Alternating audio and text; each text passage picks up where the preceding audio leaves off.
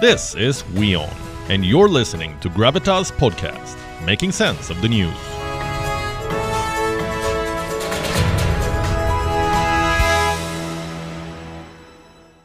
What's the one thing that every major country prepares for? Not a global pandemic, that's for sure. I would say every country prepares for war.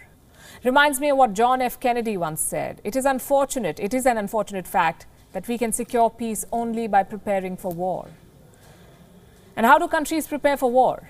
By buying weapons. In 2020, the global arms market was worth $530 billion.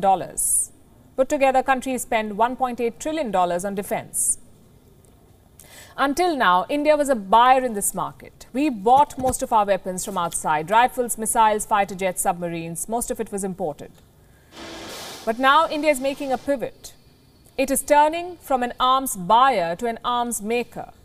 The flagship product is this one, the BrahMos missile. Some quick facts about this weapon. BrahMos is a medium-range supersonic cruise missile. It is a joint project between India and Russia. They can be launched, these missiles, from land, ships, submarines and aircraft.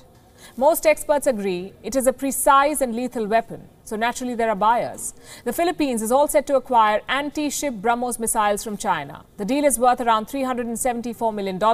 We don't know how many of them they're buying or what are the specifications, but reports say an Indian delegation will fly to Manila next week to sign the papers.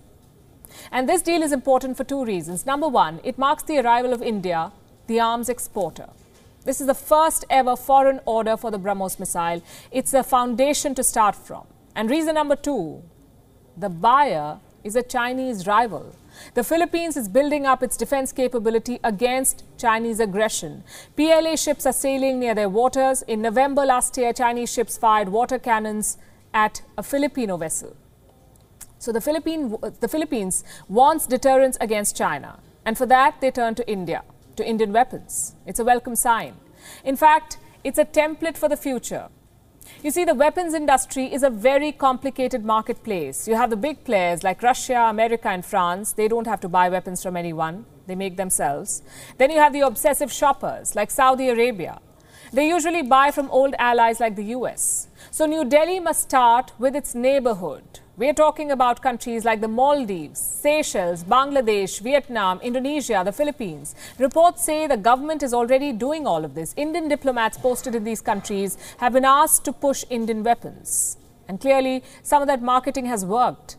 Even Vietnam is considering the BrahMos proposal. Defense Minister Rajnath Singh was expected to travel to Vietnam this month, but his Wuhan virus infection has delayed that trip. And it's not just BrahMos, by the way. Southeast Asia is procuring other Indian weapons as well. Vietnam, for instance, has bought 12 fast attack craft under a $100 million credit line. They're also interested in the Akash surface-to-air missiles and advanced light helicopters. So this sounds like India's big market, Southeast Asia.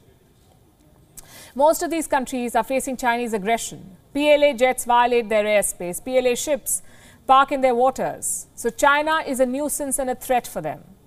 Plus, some of them have a complicated relationship with the US.